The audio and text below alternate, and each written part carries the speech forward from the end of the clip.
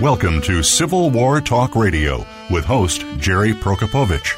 Our program covers all aspects of Civil War history, from the battlefields to the home fronts, and features guest experts, plus insight from your host as they discuss the most critical period in American history. Now, here is your host, Jerry Prokopowicz. This is Jerry Prokopowicz with Civil War Talk Radio. As the presidential election in 1860 approached, the most prominent Republican in the land was clearly New York Senator William Seward, famous for his prediction of an irrepressible conflict between North and South. Most people expected he would easily win his party's nomination for president, but he had some prominent rivals like Salmon Chase, Edward Bates, Supreme Court Justice John McLean. In almost no one's mind was the obscure Illinois lawyer Abraham Lincoln. Well, we all know what happened next, but how did it come about? Ed Achorn explains it in The Lincoln Miracle, Inside the Republican Convention That Changed History. We'll talk with the author tonight on Civil War Talk Radio.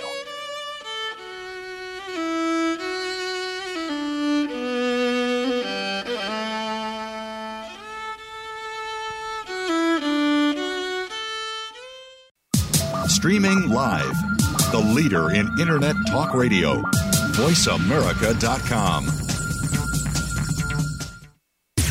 Voice America programs are now available on your favorite connected device, including Amazon, Alexa, and Google Home. Through streams with Apple Podcasts, TuneIn, and iHeartRadio, listening to your favorite show is as easy as saying the show name followed by the word podcast. Hey, Alexa, play Finding Your Frequency podcast. If that doesn't work, try adding on TuneIn or on iHeartRadio or on Apple Podcasts.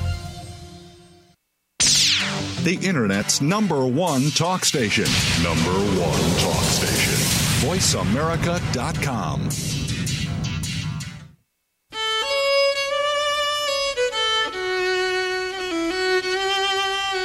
You are listening to Civil War Talk Radio. If you have a question or comment about our program, please send an email to prokopowiczg@ecu.edu. That's PROKOPOWICZG@ecu.edu. Now, back to Civil War Talk Radio. Welcome to Civil War Talk Radio. I'm Jerry Prokopowicz, coming to you tonight from our usual location on the third floor of the Brewster Building on the campus of East Carolina University. It's in Greenville, North Carolina, not South Carolina, and there is no West Carolina. There is a Western Carolina University. That's not us. This is ECU, and I do not speak for ECU or for anybody else, nor does my guest. We're all speaking for ourselves tonight, as always, at Civil War Talk Radio. This past week, I went for a walk. That's not newsworthy. I do that regularly. But around my neighborhood, I passed a house that has one of these mini libraries in front. I'm sure you've seen them. People put a post with a box of books on top, and you can leave one, take one. And I decided I had a copy of a sort of memoir by a British soccer player, Peter Crouch. It's very funny reminiscences, but not a book I'm going to read twice. So on my last walk, I dropped it off there. But you have to take a book to make room. So I took one out and just started reading it as I was walking. And it turns out there are books where the author completely makes up everything that happens. There's no history in them at all, no facts. They're fiction, they're novels. This was, I guess I knew such things existed. My wife reads them all the time. But I read a mystery novel. It was preposterous, and the author writing, it was written 30 years ago, but the author was using slang from the 1940s in her 1990s characters. That was kind of amusing. And I half finished the book before I finished my walk, and finished it later that afternoon. Who knew? There's a whole genre of people who just make stuff up and put it between covers. Anyway, we won't be talking with that author on this show. I've talked to you before about how I don't read historical fiction because the last thing I need to do is add to the confusion in my mind of what I actually know about the past and what somebody else made up. But no danger in this book. The murders and so on, not real. In real life, we're doing a chair search here at ECU for the history department. We had our first candidate in this week and had extensive meetings. I had dinner with the candidate one night, breakfast another morning, a committee meeting with the candidate, and then a presentation. And it's a lot of work, but it's very interesting to find out how people do things at other schools, and for them to find out how we do things here. And things we take for granted, they find peculiar, and vice versa. But I think it's a healthy experience, and overall, it took a lot of time the last 2 days, but the candidate was absolutely delightful. And if the next 3 candidates are the same way, we'll have a very difficult choice to make. But it was good to know. So far, so good in the history chair search. I'll keep you informed as that goes along. Also, we'll keep you informed of who's going to be on the show next, which you can find out by going to www.impedimentsofwar.org, where Mark Gaffney operates the website, and you'll see there next week Gary Gallagher will be back for the, I think, league-leading 5th or 6th appearance. He passes Mark Dunkelman by 1 when he shows up next week. He has edited a new edition of Bruce Catton's Army of the Potomac trilogy, a magnificent work I'm sure many of you have read. And if not, you have a treat ahead. So we'll talk with him about that new version. And then on the 22nd of February, Rebecca Plant and Francis Clark have a monograph called Of Age, Boy Soldiers and Military Power in the Civil War Era. March 1st, yet to be determined, still working on that show. And then comes spring break, well-deserved. I will be kicking back with a beverage with a tiny umbrella in it, but not actually going to the beach anywhere. I'm just going to stay here in Greenville. But I will benefit from your contributions to the Civil War Talk Radio Beverage and Shower Door Fund.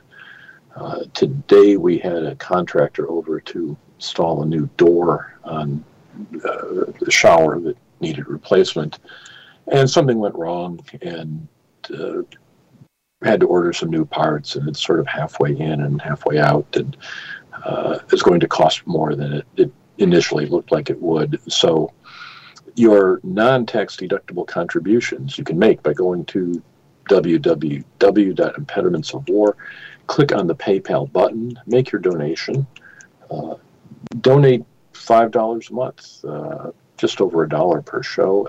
It's relieves the conscience for a year, for indefinitely, actually. It just keeps going forever. Even if you don't have a PayPal account, they find a way to take the money out of your person. I don't know how they do it. But feel free to donate to the formerly named Book and Bourbon Fund, now temporarily the Shower Door Replacement Fund here at Civil War Talk Radio. And you do want the shower door intact. You don't want... You can't even get the image out of your mind if I suggest it, so I'll just move on from there.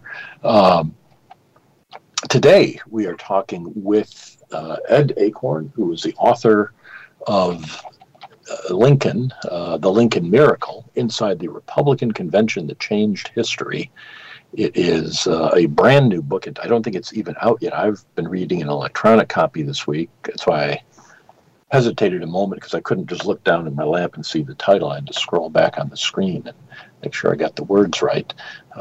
It is about the 1860 Republican Convention, and we will learn more from the author, Ed Achorn, who joins us tonight. Mr. Achorn, are you there? I am here, Jerry. Thanks for having me. Well, welcome. Glad to have you on the show. I said I was astonished to find that there are books that people completely make up, which I guess they do it because they're very readable. They're easy to turn the page one after another. But you've written a page turner. This book, a screen flipper, I should say, because I read it electronically, but I scrolled page after page, and it was like cotton candy in the ease of consumption. Thank you. I tried to make it that way. I try to write in a way where you don't know, even if you know what's coming next, you're surprised and anxious to see what happens next. Yeah, I mean, spoiler alert, listeners, Lincoln does get nominated in 1860. But yes, reading the book, you do create the suspense of exactly how does this come about, because it does seem so unlikely. But let me backtrack a bit. Is writing now your full-time day job? The dust jacket says you're in journalism as well. Well, I was in journalism for 41 years, and now I'm writing history full-time. So that's a nice trade. Very nice, yes. So in terms of writing this, while I say it reads like a novel, it is serious history. It's obviously researched. And let me start with a technical question about the book, the scholarly apparatus that you apply. A lot of books published by university presses will have endnotes or footnotes. You do cite your sources for every quotation, but you use a format where they just appear in the back of the book with the page number and a snippet of the quote to identify it, rather than putting numbers on the page. Was that your decision, or is that a publisher's decision? That was my decision. I thought it would read smoother and easier without being constantly interrupted by footnotes. I know people in academia like to immediately grab onto the sources. In fact, I do too when I'm reading books. But writing this book, I wanted it to read just smoothly. I suppose this is my background in journalism. I just want to tell the story and have all the supporting material in the back of the book. David Donald did that in his biography, his magisterial biography of Lincoln from 97, I think. He used that same format, and other writers have used it. And you tend to see it more when in books published by trade presses. But it does, as you say, it does get the distraction of the numbers out of the way. But for those of us who want to be assured you're not making stuff up, right, the sources are all there. So let me ask another question. What drew you to Lincoln in the first place? As you've written 2 books now about Lincoln. Yes. I just have loved Lincoln my whole life. And I've admired him, and I've tried to study all the criticism of him. And I just think this guy shines through as somebody with tremendous moral courage. And I really credit him with saving this country. And that's why I think it's such a miracle that he was produced by this convention. I mean, that's the whole story is this guy went in and there was no guarantee he was going to be the nominee. We tend to, can I ramble here a bit? Absolutely. We have an hour. We tend to, as human beings, when we know the end of the story, we psychologically think it's sort of inevitable, but it's really not inevitable. And that's why I write, kind of form of micro history. Like my last book about Lincoln was just 24 hours in his life, and I try to tell the end of the Civil War through those 24 hours. And this one is just a week in Chicago. Mm-hmm. And when you go down from 30,000, the perspective of 30,000 feet up, and go right down to the ground, I think these people come to life as human beings, and you realize what a fluke it was almost that Lincoln was nominated. The delegates in the convention had no idea really of his strengths, his really incredible political sense, his brilliance with the English language, his steely will. They had no idea of this stuff, and this is what made all the difference in saving this country. That is interesting. The point that it was, you say a fluke, it was certainly unexpected by many people, and not at all an obvious or predictable result. And that's a debate some historians are having. We're seeing more support for this argument in favor of contingency, of things happening not because of overwhelming systems that determine results, that leave no choice, but sort of the for want of a nail argument in terms of a military event, that if this one little thing hadn't happened, the whole result could have been different. And we'll talk about that specifically in the context of the convention in a moment. Let me ask you another question about something you just said, that in terms of your admiration for Lincoln, and I think it's something a lot of listeners share. I certainly do as well. I think John Meacham also has a book about Lincoln. It just came out. Also, showing him, and I'm just talking from reviews, I've not read it yet, but presenting Lincoln as an example of what can be best in American politics. And I wonder how much present needs are pushing authors to look for someone like Lincoln to fill a void we might feel in contemporary politics. Well, I hope it's pushing them, and I hope it's pushing readers to look at this man and understand why he was so important and what kind of courage he showed. So I think in any time, in any society, this kind of strength is needed, but I think it's even more pressingly needed today and around the time of the Civil War than in less contentious periods. Yeah, and certainly people are drawing those parallels. So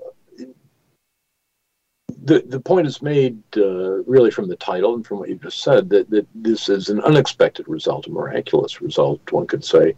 I said in the introduction, Seward was the one everyone expected to win. Why was Seward so much seen as the front runner? He was really the superstar of the Republican Party. He had a very high profile. He was a senator from New York, U.S. senator. He was the former governor of New York. He had an incredible machine behind him, headed by a man named Thurlow Weed, a newspaper editor who had become sort of a political manager in Albany, New York. And Seward was regarded as sort of the voice of conscience of the Republican Party. He was beloved by the base of the party.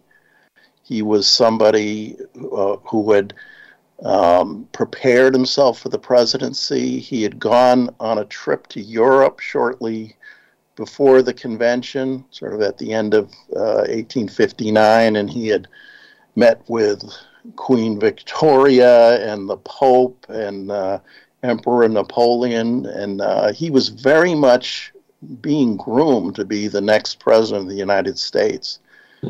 And the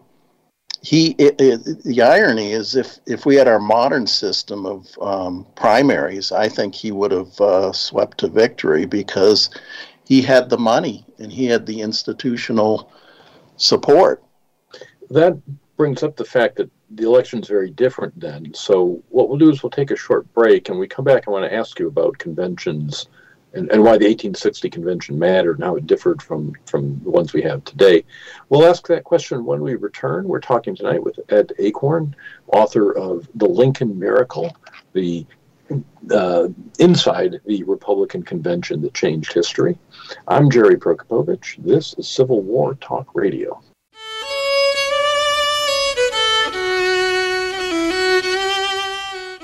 Stimulating talk gets those synapses in the brain firing really fast. All the time. The #1 internet talk station where your opinion counts. VoiceAmerica.com.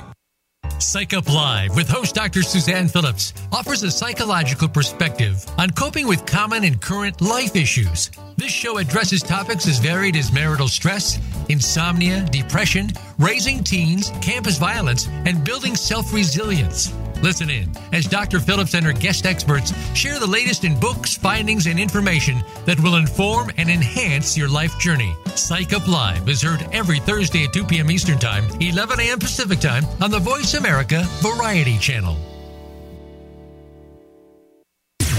Voice America programs are now available on your favorite connected device. including Amazon, Alexa, and Google Home. Through streams with Apple Podcasts, TuneIn, and iHeartRadio, listening to your favorite show is as easy as saying the show name followed by the word podcast. Hey, Alexa, play Finding Your Frequency podcast. If that doesn't work, try adding on TuneIn or on iHeartRadio or on Apple Podcasts.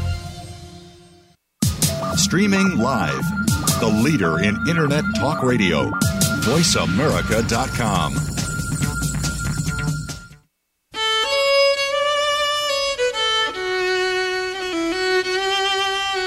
You are listening to Civil War Talk Radio.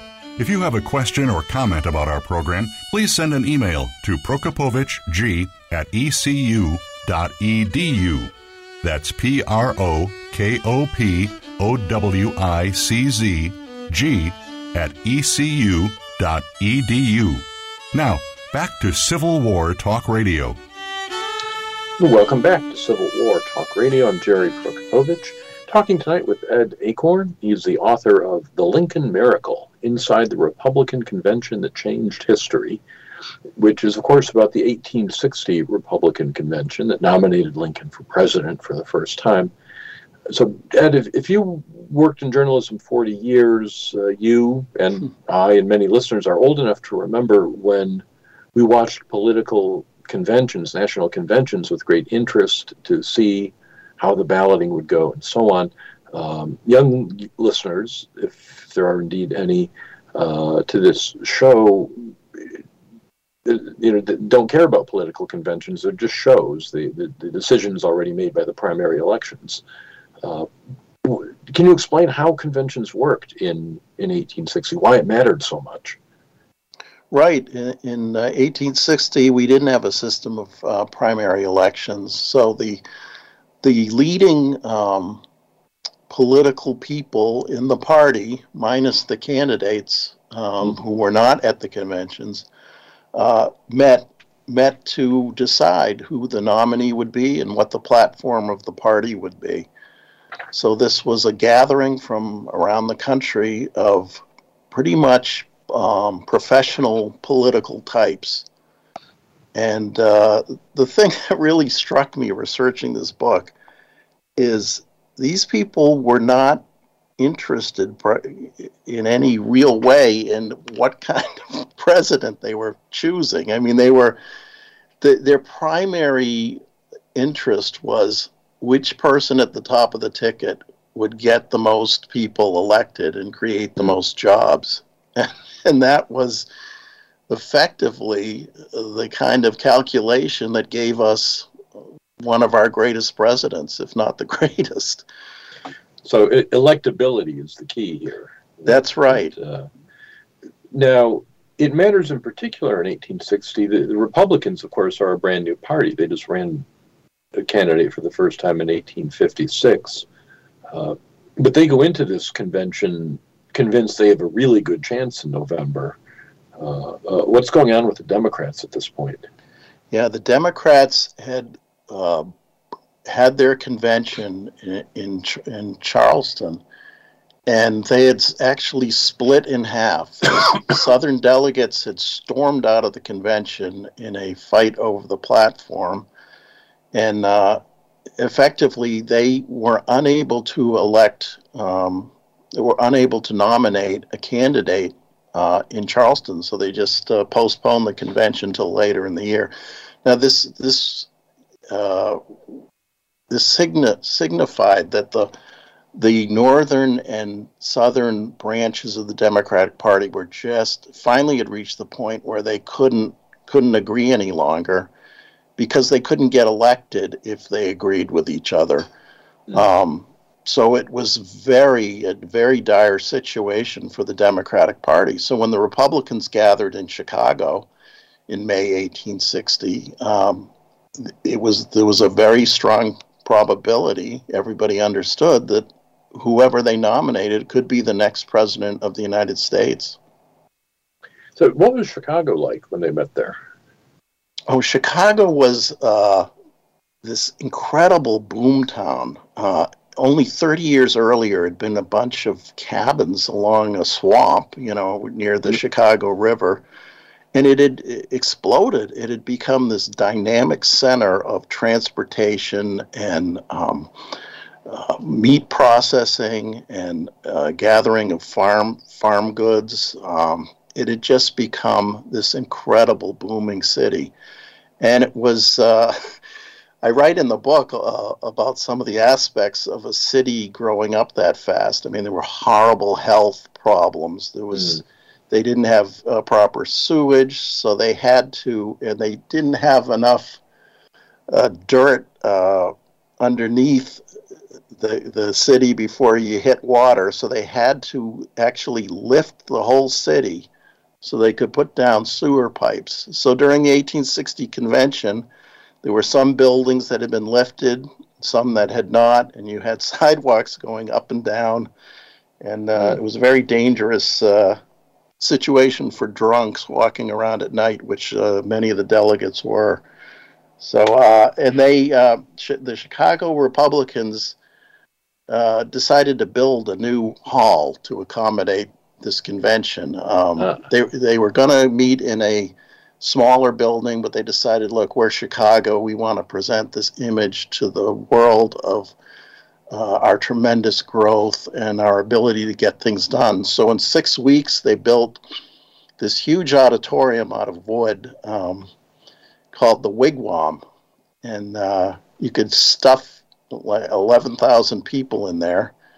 There were no microphones, no amplification. So essentially, they designed the hall with this curving roof so the speakers could be heard in all sides of the hall, if you can believe that. And but this thing was made of wood. The ladies of Chicago decorated it with bunting and with evergreens. And as Bruce Catton, who you mentioned earlier, is one of my heroes, he said that altogether it must have been one of the greatest fire traps ever built in America. Because you can imagine gas lights flaring in this sort of unfinished wood with evergreens all over the place. And they all would have roasted alive if that had ever happened. But it was considered as quite a feather in the cap of Chicago to build this thing that fast. Just jumping to ahead, that is what happened to the Wigwam eventually, isn't it? Yes. It had a terrible fire and burned to the ground. And that's well after the Civil War, though. Yeah. So I lived in Chicago for several years, enjoyed thoroughly, and I'm trying to picture where the Wigwam was. Is there a marker there even today? There is a marker, yeah. Where is it? Do you know? What's the street?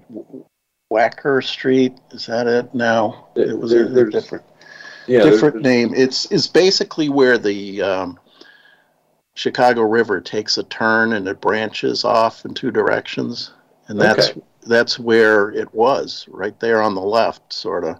Okay. And of course, the Chicago River at the time was this stinking river full of animal carcasses and chemical waste, and it was terrible. But people just getting ahead and surviving in those days was the key interest of the people, so they just put up with it. So you've got this absolutely raw city that has sprung up out of the prairie, and now you've got this raw building that they've built in a matter of weeks, and they're packing with people. I think you said at one point that it was the largest crowd under a roof anywhere in American history up to that point? Up to that point, yes. And that is, really, this is an example of young America, to use a Douglas Democratic term of the time, coming together.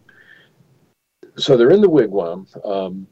You mentioned political people coming to this convention. Each state sends a delegation, which presumably is elected or appointed, however each state wants to send them. But they do have, among them, there are people who have particular agendas. And like you mentioned already, Thurlow Weed,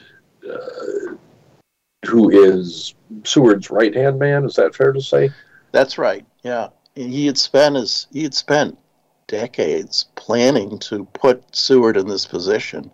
He wouldn't let him run in 1856. You mentioned that campaign because the party was too new and it would go down to defeat. And he wanted to save Seward for 1860 when the party was stronger. It was a very wise and clever thing to do. But he didn't realize what would happen in 1860.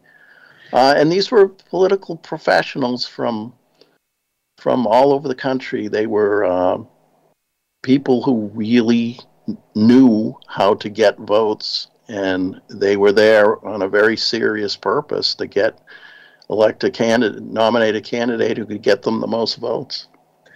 Now, one of the other characters who gets a lot of space in this book is Horace Greeley, another New York journalist, who is sort of the foil for Weed and Seward. He's there in Chicago for the express purpose of stopping Seward from getting the nomination. Right. Horace Greeley, to the extent we know him at all today, was famous for saying, "Go West, young man." Right. Although we don't know he exactly used those words, but he certainly expressed that sentiment. But he was the editor of, I think, the most influential newspaper in the country at the time, the New York Tribune. And he had been very close to Seward and Weed over the years. But he was also ambitious politically, and they had blocked him from becoming lieutenant governor of New York. They actually let the editor of a rival paper, the New York Times, Henry Raymond, get that job. So Greeley was deeply wounded by this. He sent a letter to Seward breaking off their business arrangement, so to speak, and he came to Chicago dead set against letting Seward get the nomination. And Greeley was so he had an influence with the delegates that was very strong, because he had been advancing the Republican cause in his newspaper for years, and he had spoken out very strongly against slavery. And they said, "Oh boy, if he's saying Seward has no chance, here he is, a friend of Seward, and here he is, he's been advancing our cause all these years. We'd better listen to him." And that did enormous damage to Seward. One of the other things that you mentioned that didn't help Seward was that because he was the front runner, he has thousands of supporters who come to Chicago, but a lot of them coming from New York City, stay at the best hotel in Chicago. And you describe how Greeley is going around getting votes, and certainly Lincoln's friends like David Davis, we'll talk about him in a moment, are absolutely spending every molecule of energy trying to get votes for their man. The Seward guys are like, we've got this wrapped up. They don't seem to be working as hard. And to share a memory, when I was a lawyer in Chicago, this is 40 years ago, I recall going to district court once, federal court, and there was a party being represented by a group of New York lawyers. And there was almost as if there were a bubble around these people. Their suits were different. The way they carried themselves, they seemed to be exuding an attitude of, here we are in the Wild West among prairie and Indians. I was wearing a decent suit, and I felt like I was wearing a buckskin.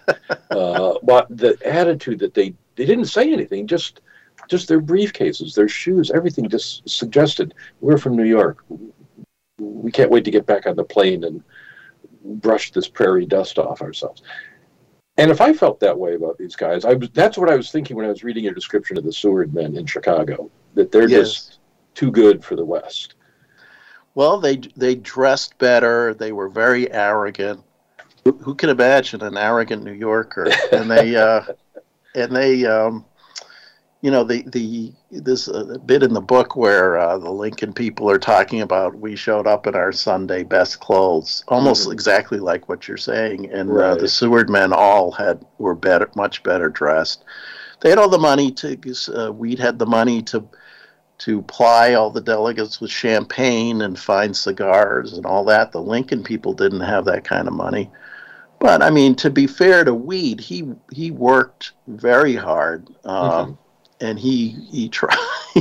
He gave it his all, and he spent a lot of money shipping, thousands of New Yorkers out to Chicago so they could march in the street and create this impression that Seward was just unstoppable.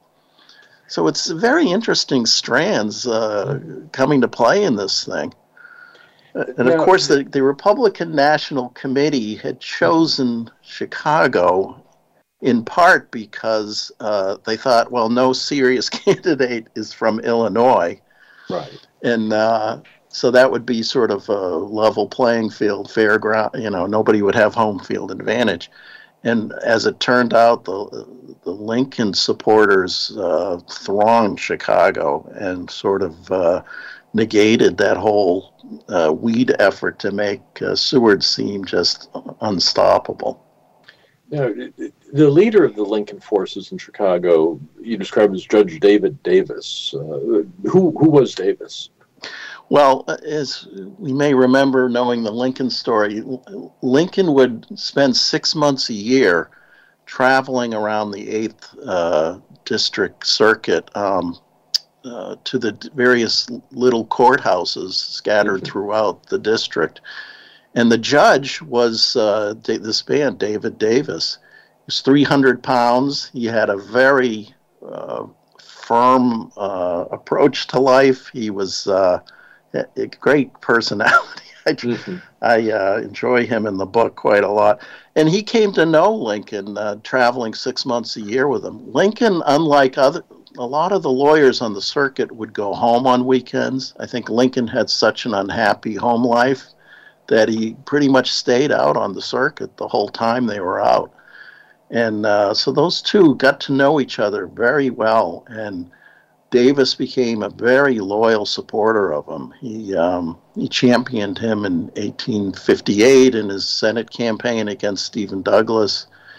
And but I point out how disorganized the Lincoln forces were, because when Douglas arrives in Chicago, and this is sort of the start of the book, he shows up and he discovers nobody has even booked rooms for their headquarters, which is like, in the conventions of those days, if you didn't have a headquarters, you didn't have a chance in hell to get the nomination. So he had to come in and throw some people out with the help of the hotel owner and get some rooms. And he took over at that point as manager of the Lincoln campaign. Nobody appointed him or anything. This is his personality.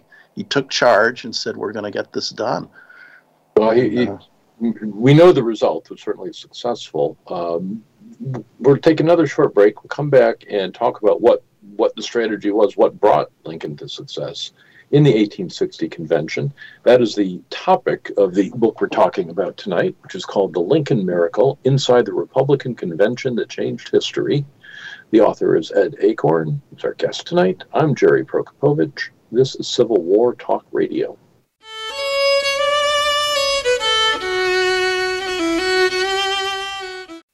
Streaming live, the leader in Internet Talk Radio, VoiceAmerica.com.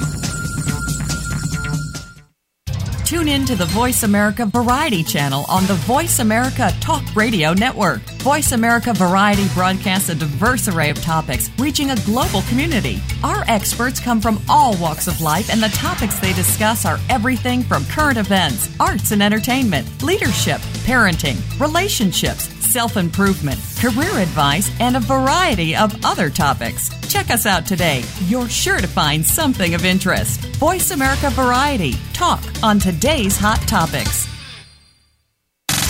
Have you friended us on Facebook yet? Why not? Just go to facebook.com/Voice America or search for the keywords Voice America. Once you are part of our Facebook network, you'll receive daily messages about what's happening with our shows, this week's featured guests, and new happenings at the Voice America Talk Radio Network. And you can add your voice to the always active discussions on our timeline. Just go to facebook.com/Voice America or search for Voice America. stimulating talk. It gets those synapses in the brain firing really fast. All the time. The number one Internet talk station where your opinion counts. VoiceAmerica.com.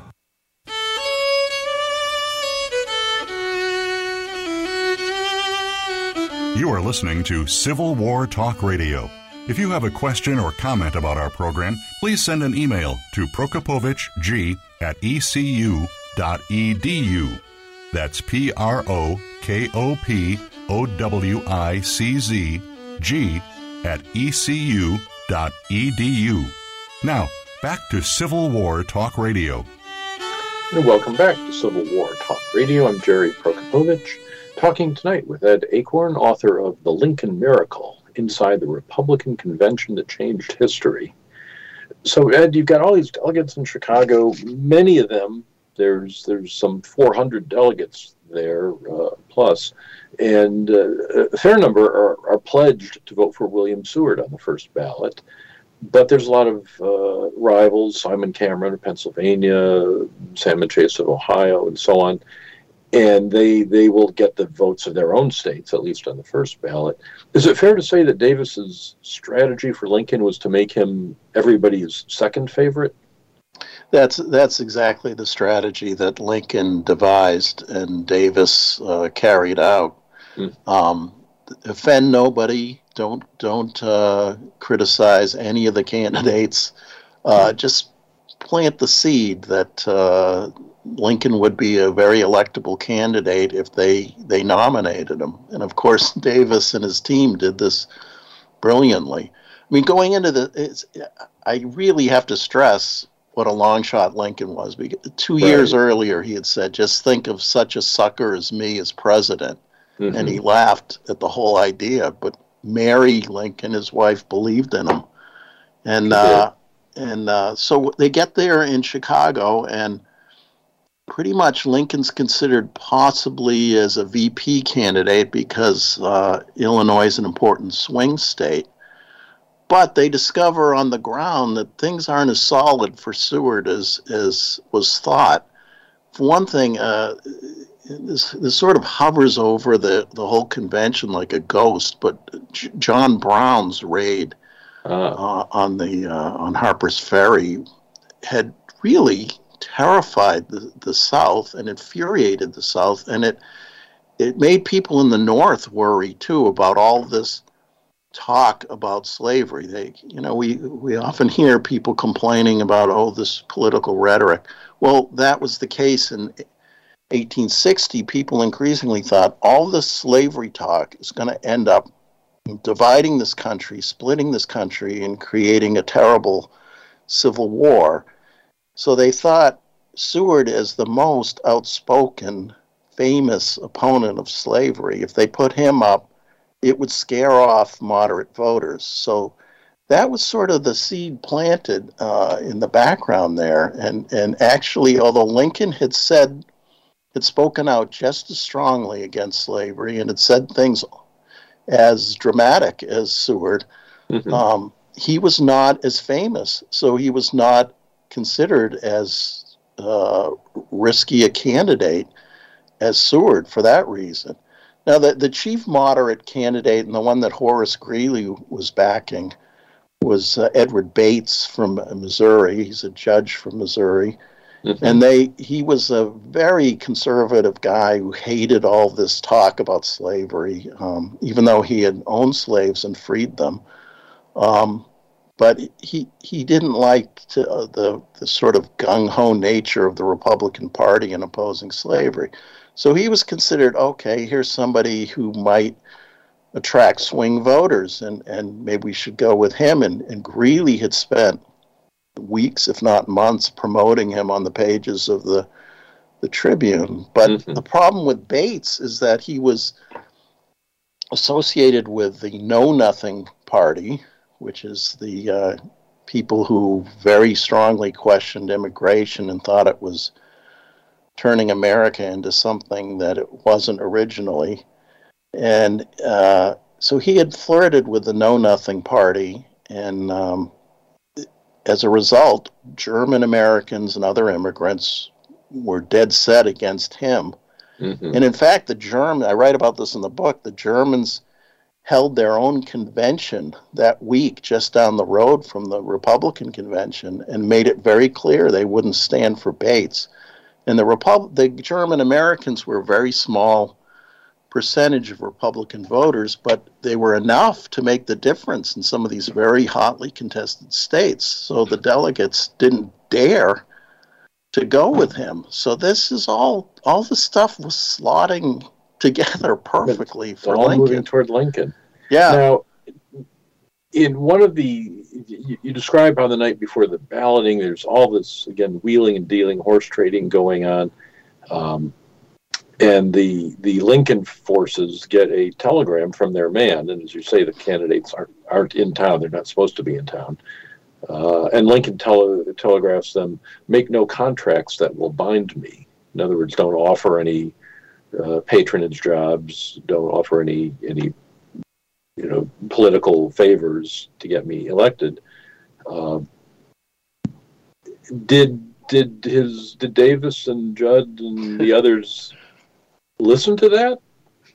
Yeah, Lincoln didn't want to be seen as somebody who was as scurrilous as other politicians and trading public offices, including very lucrative ones, for political support. Mm-hmm. So he sent up, as you say, he sent up a message to the Lincoln forces in Chicago to make no agreements in my name. And Davis took a look at that, said, Lincoln ain't here. And he set it aside. And this is why, Davis was absolutely critical to Lincoln being nominated president. Before that happened, on Thursday at the convention, there were a series of test votes, and Seward won all of them.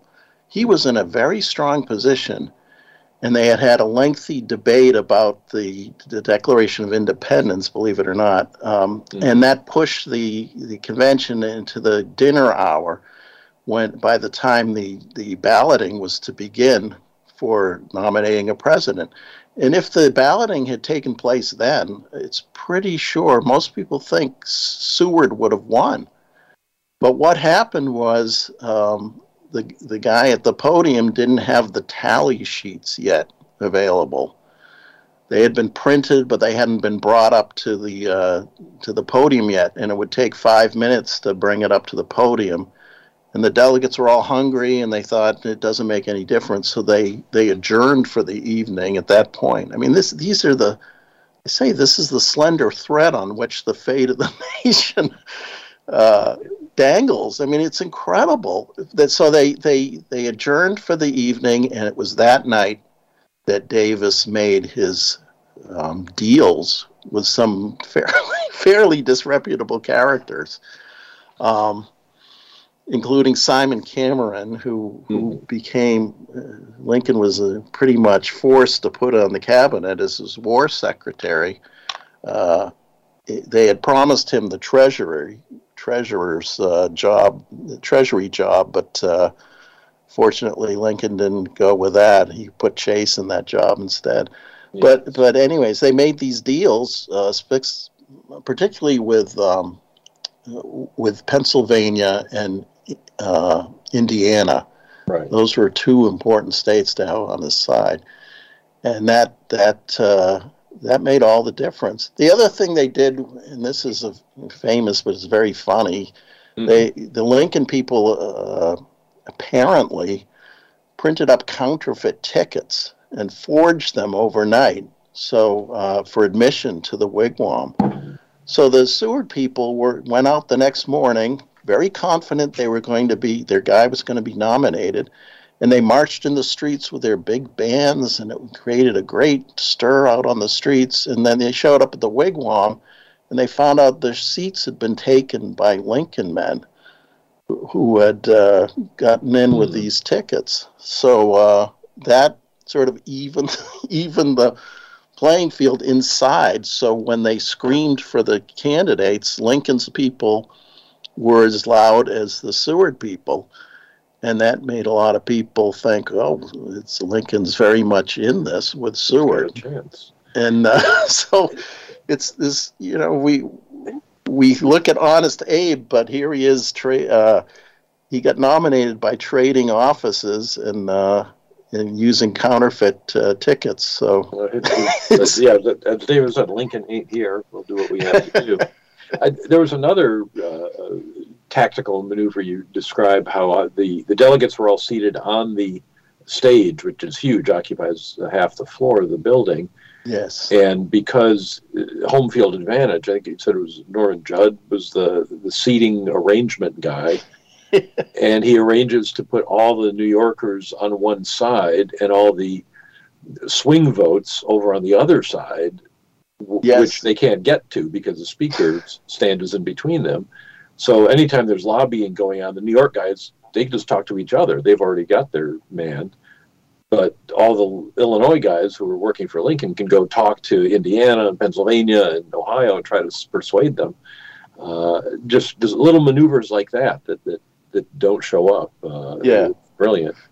It is brilliant. The Lincoln people pulled every sort of trick in the book, and poor Weed and Seward were out in the cold on that one. Yeah, the balloting itself you describe in a chapter. It's very dramatic, and it really gives you the feeling of watching this happen. And listeners, you have to buy the book to read that part. We're going to skip right over that. It's worth the price of admission. But we know the result. On the third ballot, Lincoln does win the nomination. I was interested to learn that there was a movement among a lot of Republicans to have Lincoln come up now and accept the nomination, but Davis and his people wrote down to Lincoln, who's down in Springfield, and said, don't come up here no matter what. Why didn't they want him to come up and do a victory lap? Yeah, it's kind of comical. I discovered about 13 telegrams in the Lincoln papers saying, don't come up, whatever you do, don't come up, don't.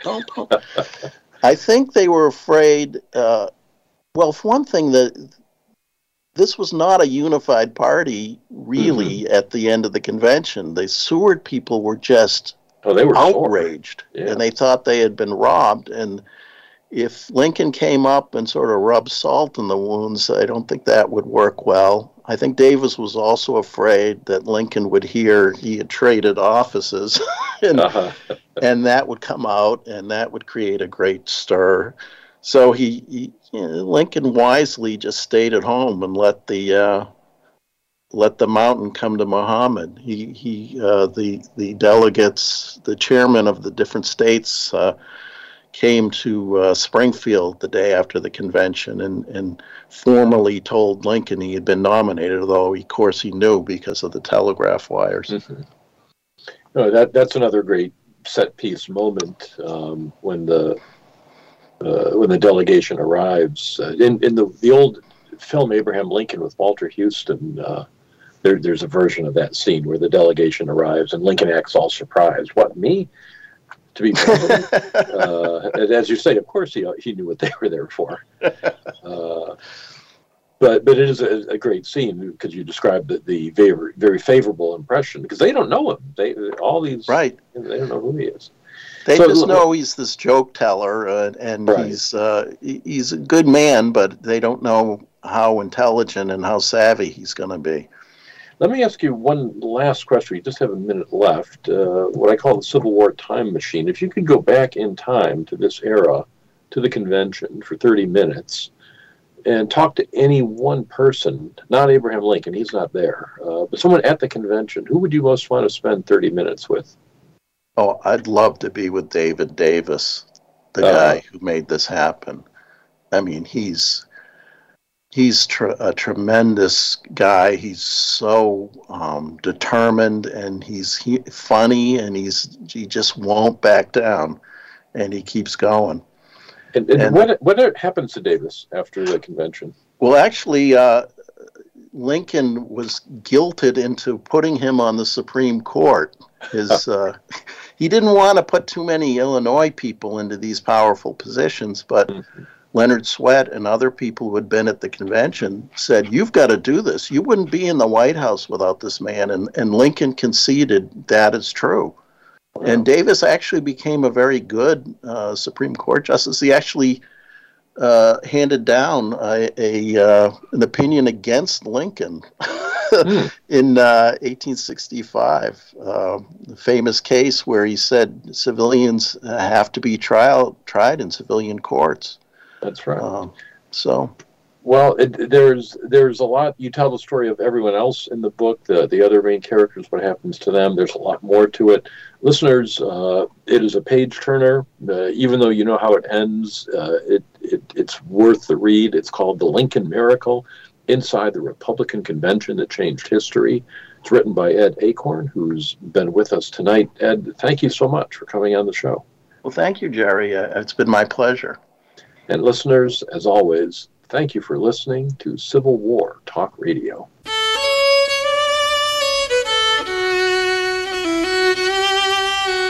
Thank you for embarking on a part of American history this week. Civil War Talk Radio with Jerry Prokopovich can be heard live every Wednesday at 4 p.m. Pacific Time, 7 p.m. Eastern Time on the Voice America Variety Channel. Have a good week.